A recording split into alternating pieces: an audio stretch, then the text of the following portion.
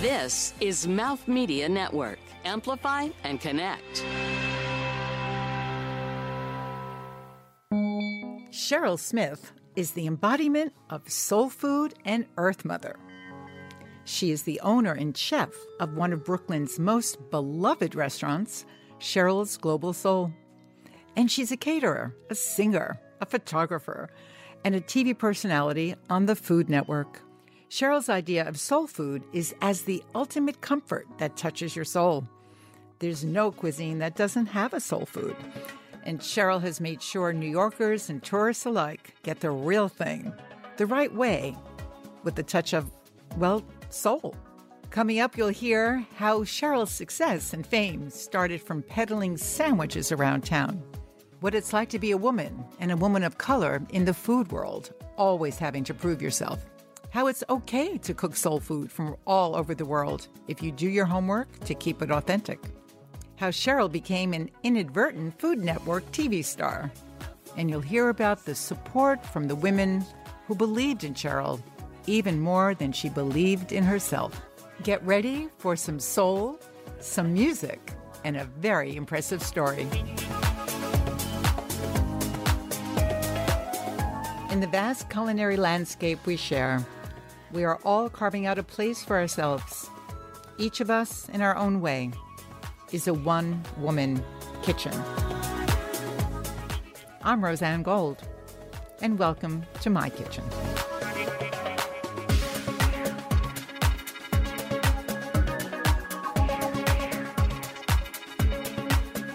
Cheryl, you are a chef. You are a celebrity chef on television. You are a rock star. Now I'm hearing that you're a singer, maybe a songwriter too, but you certainly are the owner and creator, founder, guru of one of Brooklyn's most beloved restaurants, Cheryl's Global Soul Food. Now, do you use the word restaurant or cafe? We wear both hats. During the day, we're a coffee shop cafe, as you might know, and then during the evening lends itself more to the restaurant aspect. And then that's where we really go through the global soul menu, because we take in different influences from around the world. Well, we definitely want to talk about that, because that's a really great phrase. I'm not sure I ever heard that before, global soul food.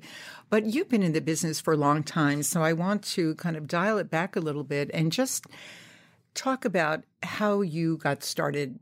You have been cooking, I think, professionally for over 20 years. Mm-hmm. Yes. And 20 years ago, being a woman, being a chef wasn't necessarily like the most desirable or coolest thing in the world. And it certainly wasn't the easiest.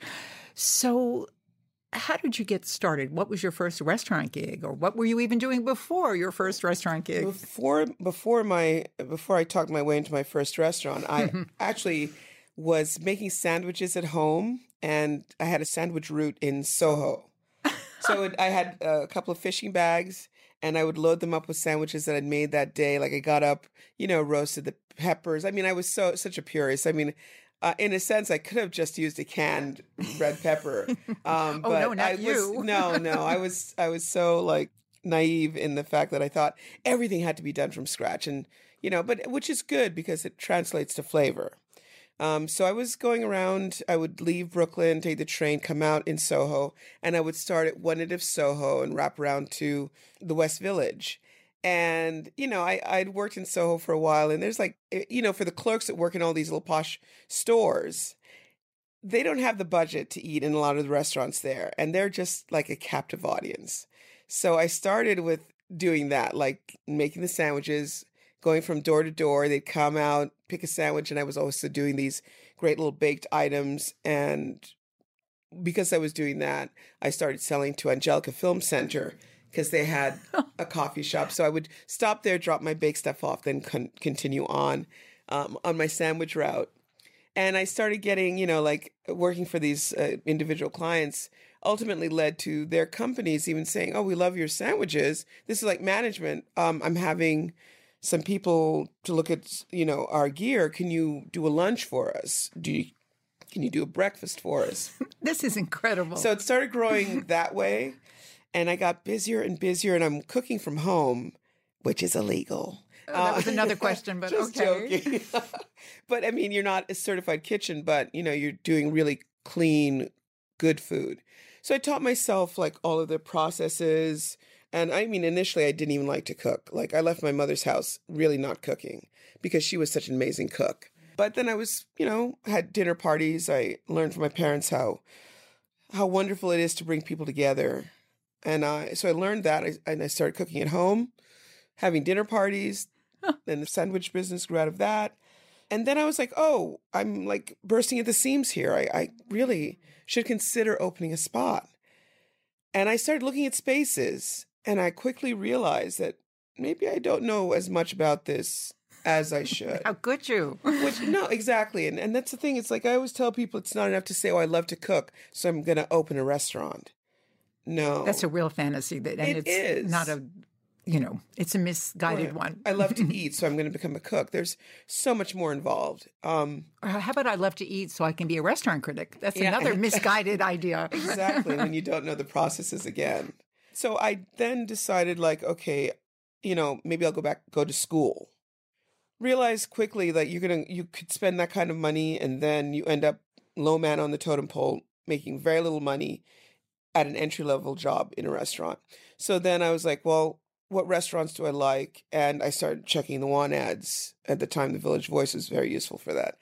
And I went on a bunch of interviews and I kept coming across the same kind of thing. And what was that exactly, Cheryl? You have no experience? No, exactly. Not even that. Oh, that? No, it's not even the experience part. It was the fact that so many restaurants really didn't want a woman in their kitchen. Tell me. And certainly not a Black woman. They were like not even considering, I wanted to be in the kitchen. And I had to sell myself as someone who I have these skills, great knife skills. All of the things that I thought were like a handicap, I totally said, look, I can do this. I sold myself that you'd have no regrets. I'm a quick learner. No, I've never been on the line, which means you don't know the pressures of tickets coming in. Blah, blah, blah. It's different. As you know, catering can be very different from being on a line where they're firing food all the time. But anyway, so I was going on interviews, really came across obstacles of, kitchens that didn't want a woman in there. But at that point, you were pretty sure you really did want to be in the food business. Oh, I absolutely knew. Okay. I just knew I needed someone to give me a break. Mm. And I came across a restaurant on Bowery called Marion's, which is such a really great spot. So many amazing people work there, have come up through there. And that's the other thing about the restaurant business. You meet so many creative, talented people. But anyway, so I had a meeting with Michael and Richard, the owners. And I think it was under a veiled threat of he was going to get, this woman in there to kick his cook's ass or something like that. Good. Anyway, he said, all right, we'll take a chance. I mean, see if it's a fit or not. And from there, I started as a line cook. I learned the stations. I became like the saute and grill person. Well, really probably should have started in the salad station, but, Or sandwiches. Sandwiches, right, but yeah. But, they gave me a chance. And within no time, I mean, it benefited them. I'm passionate about food. I love being in the kitchen, so it's not like cooks are like kicking and screaming from service starts. I mean, I really loved it, almost to the detriment of working with some people who are like hated being in the kitchen and were like, Smith, why are you doing so much? Or, slow down. Who are you trying to impress? And I'm thinking, I'm not trying to impress anybody. I'm doing what I love. Yes. And I'm enjoying this. And you come in with a good attitude and the desire to learn, because I had a mission. Like, this is where I start my mission towards my own restaurant. So that was in the back of your mind. In the back of my mind, always. Like, I didn't want to be like a mercenary cook and just go from restaurant to restaurant. I wanted to, starting here, learn how to be a good cook and then earn the mantle of chef. Because it's not, again, because you're in a kitchen doesn't mean you're a chef. It means, and you're also then free to learn from everybody around you. Beautiful. Cheryl, I have so many questions, and I'm so excited that you're here today. The restaurant Marion's actually has this kind of personal resonance for me, and I am so sorry I never got there because On the way from Manhattan to my house in Brooklyn, every night I would pass Marion's. And it was also my mother's name. And it was the way she spelled it. So I would say to whoever I was with, I have to get there. I want to go there. And it was such a beautiful storefront. I mean, I remember it so vividly. But you were there for quite a few years. I was, yeah. And what was the cuisine? I never really knew what even the menu was. It was American continental with some influences from France and Italy. The owners were a gay couple. They were super supportive. They really had a family atmosphere, like all the waiters there. They were very supportive of, like, you know, waiters typically have other things that they do. Yeah, they're actors. Yeah, exactly, or painters or dancers. And so this is just the bread and butter for them. But they really created a very creative, supportive atmosphere for everyone, which also I think I live that now. It's so funny you should say that, Cheryl. I was thinking about your mother, and even though you didn't literally learn from her because you said you kind of didn't cook because she was so good, clearly something was through osmosis. You learned a lot from her. And I was thinking about your own restaurant. From the minute I made a phone call to Cheryl Soul Food to going there yesterday, the woman behind the bar, she said something to me. She said, because I had this most delicious bread pudding, she goes, well, how did you like it? I said, I liked it, but I also really like you. I hope she didn't think I was coming on to her, but I was there with my husband. But the point is, what you're saying about Marion's and this kind of family atmosphere, within 15 minutes of just being in your restaurant yesterday, I felt it. And I haven't felt that a lot of places in New York.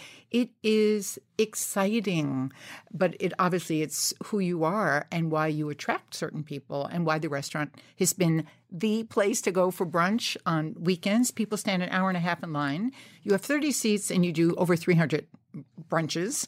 Now I'm hearing that you sing on Thursday nights at dinner, and it becomes, I don't know, do you have candles and tablecloths? Yeah, or you do? Well, we don't do tablecloth because it's, you know, but it's white tabletop, and you know it's beautiful. You know, the white tabletop takes care of the tablecloth aspects. Yeah, no one really expects tablecloths anymore. No.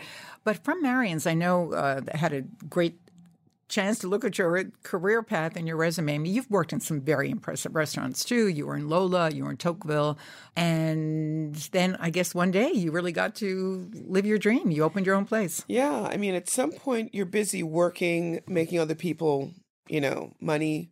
I mean, at Marion's, I went from line cook to sous chef to executive chef, and then I oversaw their catering end too, which is also where I started to really dabble in the world flavors.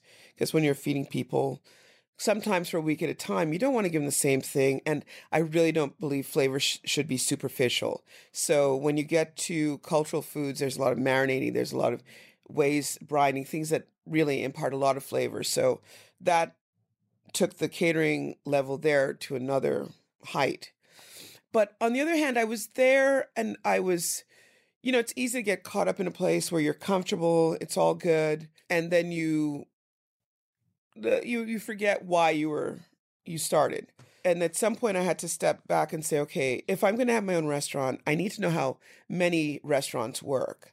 And, you know, every configuration, the size. I mean, I worked in hotel kitchens because I needed to see what was essential to the kitchen besides the stove and the sink, how different spaces worked, the menus. How do you build a menu? You don't, like some people that have never been in the business just have this idea of a menu, but they don't understand what equipment you'll need to make that menu come to life, or, you know, the type of cooks you need or whatever. So I needed to continue my journey. So I left Marion's on good terms, still love those guys, but I had to keep moving because I had things to do. I had my own place ultimately to open.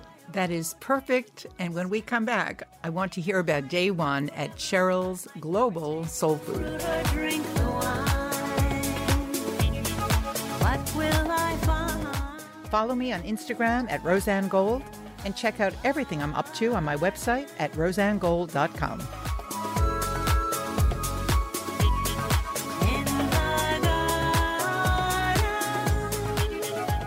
So, Cheryl, it is a lot of people's fantasies, and women are also very entrepreneurial, I think. But you had a vision, you wanted your own restaurant. So did you know you wanted it to be in Brooklyn? Like, what were some of your criteria for getting started? Not to have to cross a bridge. That's a good one. And that Brooklyn deserved also great eateries.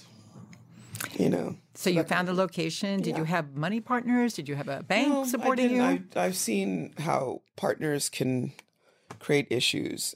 I've worked in a couple places where, there was always infighting. It was never at Marion's. They were such a collaborative, great team. But at other places, just sometimes partners that have different work ethic or just sensibilities, and I saw clashing too much. Restaurants are very challenging. Yeah. Yeah. So you knew you wanted to do it on your own. Mm-hmm. I did, simply for that reason. So I'd never have to compromise what I do. In hindsight, it would have been good to have some silent partners. But now you don't need anyone. No. You're doing your thing. I mean, I am so intrigued with your menu because it truly is global. So the global part, I really understand. You have grilled jerk chicken wings. You have steamed, steamed Thai coconut curry mussels with jasmine rice. I know you're really famous for your Creole barbecue jumbo shrimp. You've got a Moroccan vegetable tagine, a bulgogi ribeye, which is, of course, in the Korean repertoire. So I get the global part. Tell me about the soul part and how these particular dishes wound up on your menu. Well, okay, so soul food, inherently, every culture has its form of soul food. So if you go home with someone to their mother's house, they're going to cook she's going to cook you their traditional soul dish. Like if you were in Hungary, it would be chicken paprikash would probably be something. Or cabbage noodles, because I am Hungarian, so I'm interested that you chose that. Exactly.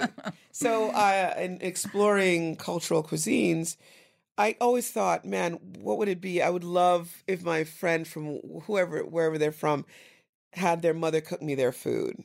Because it's not just soul food for soul food. It's food that feeds a soul. Food that when you eat it, that brings you so much comfort that it's like, And even Americans, like a burger seems innocuous enough, right? But a really good burger, I mean, I've got customers that like they fly all over the world and they come back to New York and they come back to Brooklyn and they get to the restaurant, they haven't even unpacked their luggage. They've just come by to get the burger that we make, or the sake salmon, or some dish that they love because it's what makes them feel like they're back home. I appreciate this so much. I never really thought about soul food really as something feeding the soul or equal to comfort food. I guess that's really what it is. And that's, if you're going to open up a neighborhood spot, I mean, I wasn't trying to be trendy. I wasn't trying to stay on trends. Like the menu really doesn't change that much. And I sometimes wish it did, but every time I try to take something off, I get such backlash, and or the specials that I put on, they never wanted to change. So for me, even now, I feel like I want to get back in and be a little more creative. But I also know that my customer base and my neighbors, like this is what they want. And It's so funny. Very often I'll ask a chef, what are the one or two dishes that you can't take off your menu? And it sounds like you can't take anything off your menu. I can't. I started doing a whole specials. I started doing a whole fried bass escabeche, like Caribbean style, with the pickled veg. And if we're out of bass, it's problems. Like they. On the other hand, I do say to them, so that means you have to now try something else. Exactly. But there are specials I put on. I mean, I put on blackened catfish with mac and cheese and sauteed spinach, and I can't take that off. There's just why this is so refreshing too, Cheryl, because I'm really thinking, as young chefs, they keep on pushing the envelope and getting more too creative, and food is starting to feel so unfamiliar, and it's a little bit, you'll try it once because it's an experiment, but it's really the food that you're talking about now that you really crave, right? And these things are food to crave. Exactly. And I think that, like with a lot of the young chefs, I mean, again, I try to use items that are readily available. And it's managing food costs, because also people's budgets, it's like, it's even hard for me to raise prices sometimes because I know what people are living through, even when prices go up and fluctuate in our market. But I also feel that they have to be sensitive to the fact that people want to experiment, but they also want to be satisfied and not feel a place leaving hungry because someone had this idea of, redefining a kind of food. I mean, we're there to cook. We're there to make people feel good. Very nourished and nurtured. nourished, yeah. Cheryl, where did you grow up? And tell me about some of your mother's dishes and what you ate growing up. Well, okay, I actually was born in Jamaica. I was 4 when my mother came to this country to work. She was very brave, I feel. She's totally my hero. But she left Jamaica, comfortable, government job, to come here to work as an au pair and a nanny to a family in Westport, Connecticut. So we were without her for 2 years, and then she brought us over. So in 1969, I came to a sleepy port town in Norwalk, Connecticut. I always say I was homogenized in Connecticut. I mean, people they hear this voice and they don't see a black woman with locks, but it's different. If I'd been raised, say, in a Brooklyn neighborhood, I would probably sound very different. Probably. Like a Jamaican community. But anyway, I grew up in a little town, loved it. My parents are amazing hosts. Like, they know how to throw a party. I feel like a lot of things I learned about running a restaurant really comes from their hospitality. Wow. Like the parties they threw. My father really hooked up the music and the bar and the vibe. And my mom was just, cooked amazingly and knew how to set the house and the yard or whatever to be very just comfortable and easy. I learned a lot from them, more so than even getting in the restaurant business. But it's translated because it's what I want people to feel when they come to my restaurant is that, we got you. What do you need? I'm telling you, I felt it as soon as I walked in. It was in the middle of the afternoon. Did your mother cook primarily Jamaican food, or was she also kind of homogenized her recipes at that point? No, she cooked traditional. Like Saturday was typically a soup because it was a day. There's always a big soup going on because... Is that pepper pot? No, she'd occasionally do pepper pot, but it was more like stew peas or a kind of bean soup, which I found was really quite frugal. Like that Saturday, because Saturday was all about chores and everything, so she could have a big pot of chicken soup or pumpkin soup or something going on while we did all the chores and everything and sat down to a big salad and a soup. Were you a big family, Cheryl? Did your brothers and sisters, were you a big family? There are 5 of us, but 2 brothers and my parents. So I always joke that I'm the youngest of 3 boys because I did everything they did. But we would have that big, and it was in preparation because she was also, I realize now, prepping for Sunday meal. Like she was doing all her marinating and everything and putting it in the fridge. So when she got up on Sunday, she would cook like the stewed chicken, curry chicken, oxtail, or the more traditional. We would start with a Jamaican breakfast of like ackee and saltfish and dumplings and stuff like that. So in retrospect, I realized that what she was doing on Saturday was just to feed us, but also to create the Sunday breakfast and dinners that we had. So we would do breakfast, go to church, come back. Dinner was served by like 2, 3, and then we'd... That was the big meal of the day. Yeah, big meal of the day. And then, of course, you go back to it through the day, but we would have a lot of family time, watch movies together, hang out. I mean, my mom worked around the clock. She was super... I would not have this restaurant if not for her hard work. You mean watching her or just her inspiration? Her inspiration. And also she, in a sense, helped me get the money to buy. She's totally supported me in opening this. Hence, I didn't need partners because she at some point was like, had given me money to buy a house. She said, open a restaurant or buy a house or do something, but this is for you. Oh. And so I did the house, and within a couple of years of more working, I was able to take some equity off of that and open the restaurant solely as my own operator of it and didn't need partners because I have seen the pitfalls of having partners in this industry. But back to my mother, it was seeing how hard she worked for for us. Everything she did was to give us a different future. She left the islands because she knew there was more mobility here in the States. I mean, this is the land of immigrants, the land of opportunity.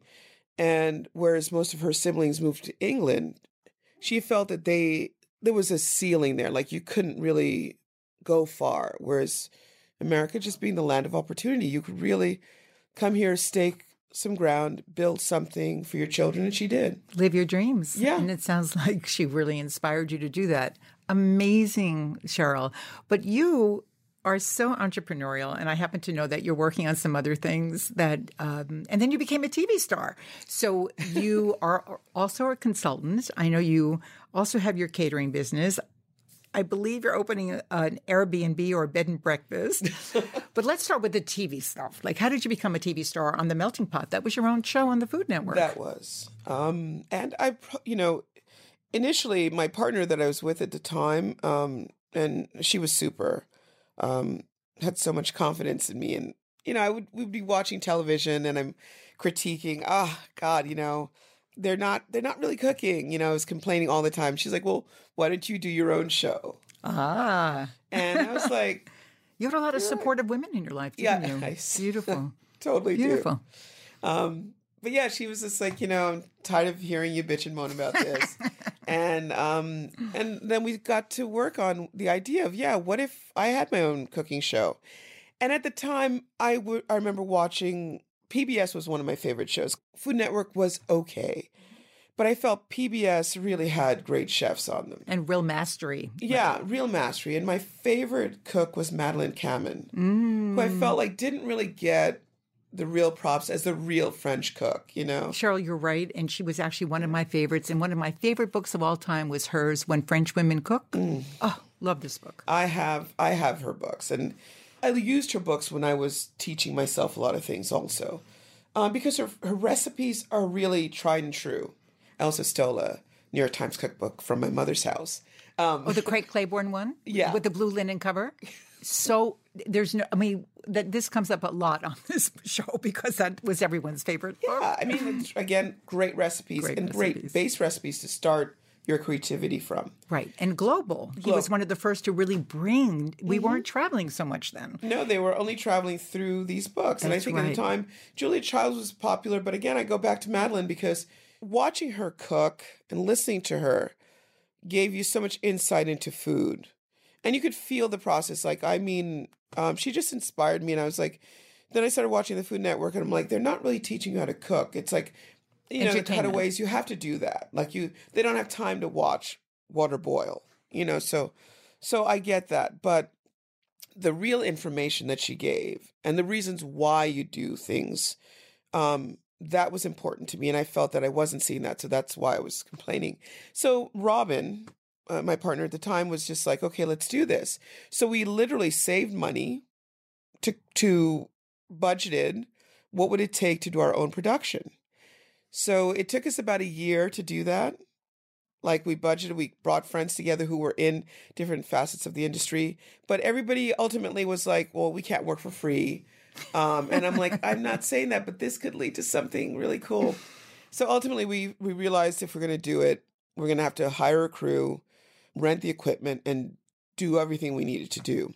And I'm really not good about writing scripts.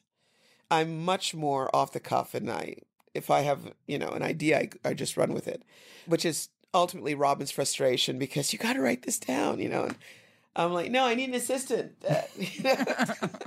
Anyway, so we plotted everything. We laid it out, the shooting, the filming segments. Ultimately, the hardest part was probably getting an editor when we were done. And we chose to shoot it all on digital.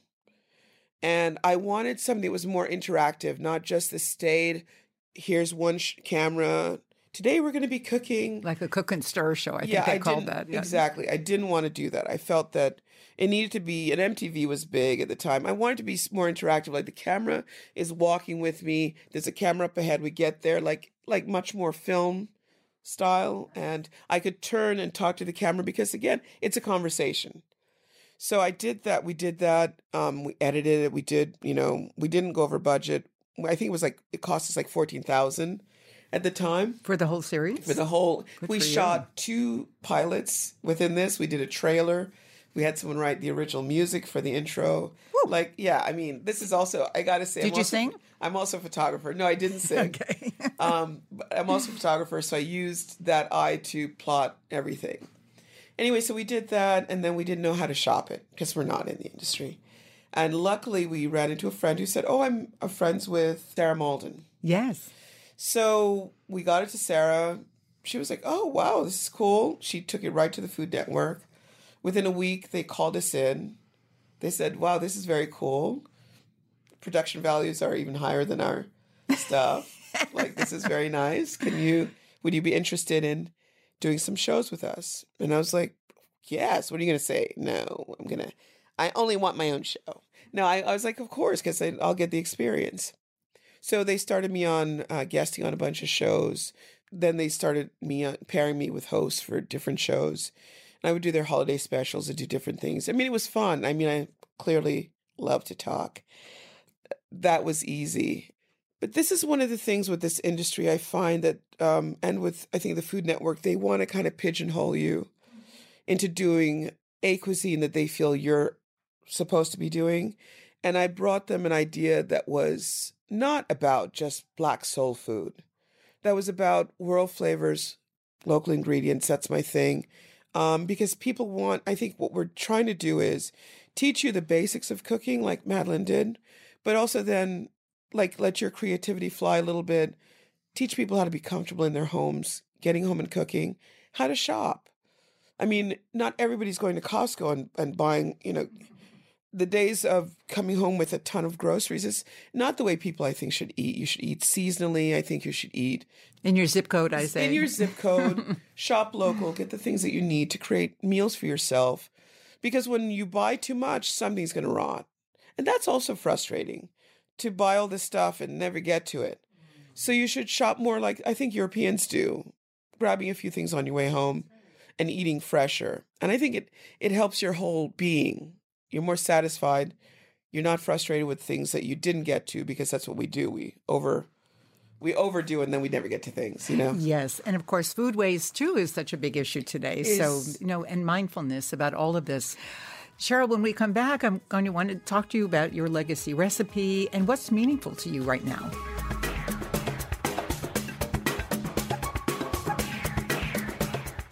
If you're wondering about my beautiful theme music, it's called The Garden, written and performed by award-winning singer-songwriter Audrey Appleby. We could hide from love forever, but might never taste fruit or drink the wine. I remember you. You're the one who made my dreams come true a few kisses ago. Oh, wow, Cheryl.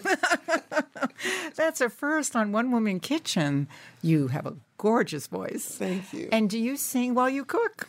I as a rule? always used to piss cooks off because I just had songs in my head and I'm busy singing along or to the music and they're just like, it would make them angry, because what, you're having too much fun. But to me, cooking and singing are just go hand in hand. That's so beautiful. Thank you. We talked a little bit about your menu before and it being global and soul and very cool. But we also chatted for a few minutes about the idea of cultural appropriation.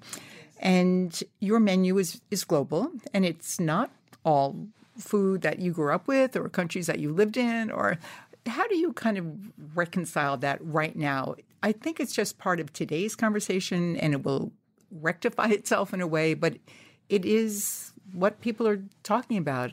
And understandably so, because there are a lot of ethnic foods that are not getting recognized or don't get the same amount of attention as someone appropriating a type of food that they've never experienced and getting the fame and it's, ultimately I do a bit of that, but my mother used to cook a lot of Caribbean food, but she also dabbled in a lot of cuisine, and she would do her take on different foods that she was experiencing here, and also get it to us in a way that expanded her repertoire, but also just to make us happy. She didn't want to exclude American foods.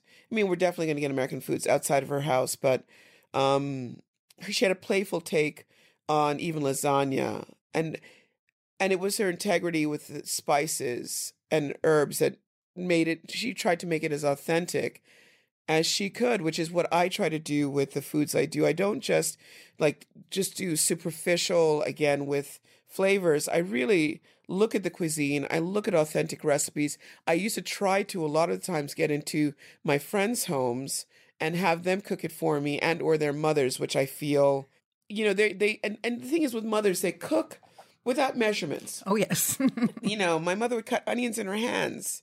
I mean, now I go and I'm chopping onions and what do you need, Mom? And I get things ready. But they would cook and they just throw this and that. You have to watch them because ultimately you get a recipe, but you don't see what they've done. The pinch here, the dash there, how much they let this dry before they added the liquid, all that kind of stuff. So even the size of the pan, and sometimes you're even listening, right? Exactly. Listening to the cooking. You have to use all your senses, and that's the difference about walking into someone's home. Like I used to miss that when I would go to friends' home, invited to dinner, and I don't smell anything cooking. Unlike my mother's house, you walk in, the house is full of this beautiful aromas and smells, and you're getting hungry just smelling it. So I think that's the real backbone is finding those ingredients and things that really add to the authenticity of a dish, not just saying, I'm going to do a kind of. I mean, but ultimately, we're not reinventing the wheel. We are doing our take on something. My thing is to try to make it as authentic as I can. But I've done my homework. And then I give, due diligence, and I do give, hands back to the people that taught me this and let people know even know the places where you can get this authentically because Fantastic. It's important. So I'm thinking about this. It's kind of like this kind of cooking is like scat singing, right? You have to know where you're coming from. You have to know what it was. You have to know the basics before you can start riffing. Yes. So I'm all for that. Great. Yeah. Okay, Spot honey, on. you are a scat cooker. So Cheryl, legacy recipe. What would be a legacy recipe for you? Well, one would probably be my pancakes, but I mean... I saw those. They look amazing. Yeah, it's a buttermilk pancake recipe, and we do small batches, and it's made on the premise. We don't use a mix or something like that, and then true, real maple syrup, not some thing or some concoction that we make. So that makes it very true. And then really... They look so fluffy, though. How did you get them so fluffy? You don't over-mix. That's it? Like a biscuit? The whisk should never be in that. You can whisk your eggs a bit and whisk your wet ingredients together, but when you add the wet and the dry, fold it together, leave the lumps. That's what people tend to do, and then they over whip it and it becomes tough and flat. You want buoyancy. You want the syrup to just fall through it. They look like they were going to float. I saw a plate of them walk by. Yesterday. Look at those. Yeah. So it would be your pancakes. Okay. That would be it. And then say my jerk wings that we do, because that's one from my country, as we say. And I actually even had to go back to the roots of that because a lot of people buying bottled jerk mix or dry rubs, but we make it real jerk is wet, right? Real jerk is wet. Yeah. So you have your dry ingredients that you roast, you toast and grind. So that's fresh. So everything from seeds. And then you add in the elements that are wet, the onions, the scallions, the Scotch bonnet, the ginger. You add those things. And again, you blend them together. And that's where jerk, people have this idea that jerk means it's supposed to be one-dimensionally hot. Mm-hmm. It's not. It's about the spices that bring that flavor together. And then if you want hot, we do a hot sauce that we make from Scotch bonnet. Because I feel you should be able to eat it and taste everything. And then if you like it hot, we got you on that. Is there allspice in there? Allspice is key because pimento seeds, allspice berries, in the islands, they would roast these things on the allspice wood. Oh. And that's where the flavor would come up through. Yeah. So. Nice. Really nice. Yes. And do you have I know in Jamaica they have very interesting drinks with hibiscus, and do you serve some of those? In winter, I serve, the sorrel. It's called sorrel. And that's all over the island in the wintertime. Everybody's making sorrel tea, and then you add rum, which makes it more better. There. That sounds delicious. But yeah, sorrel is a big thing. Wonderful. Cheryl, this has just gone by so quickly.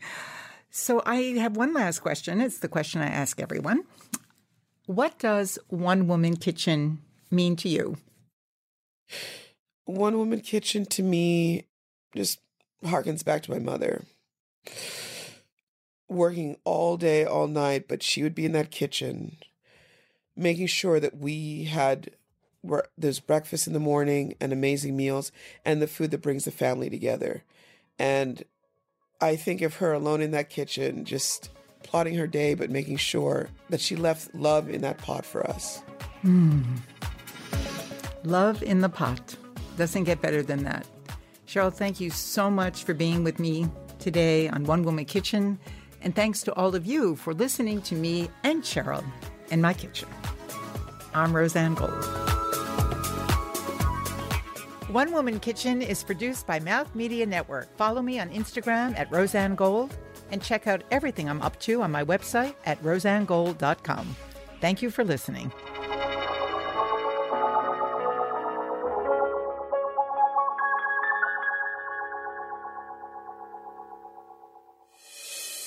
This is Mouth Media Network. Amplify and connect.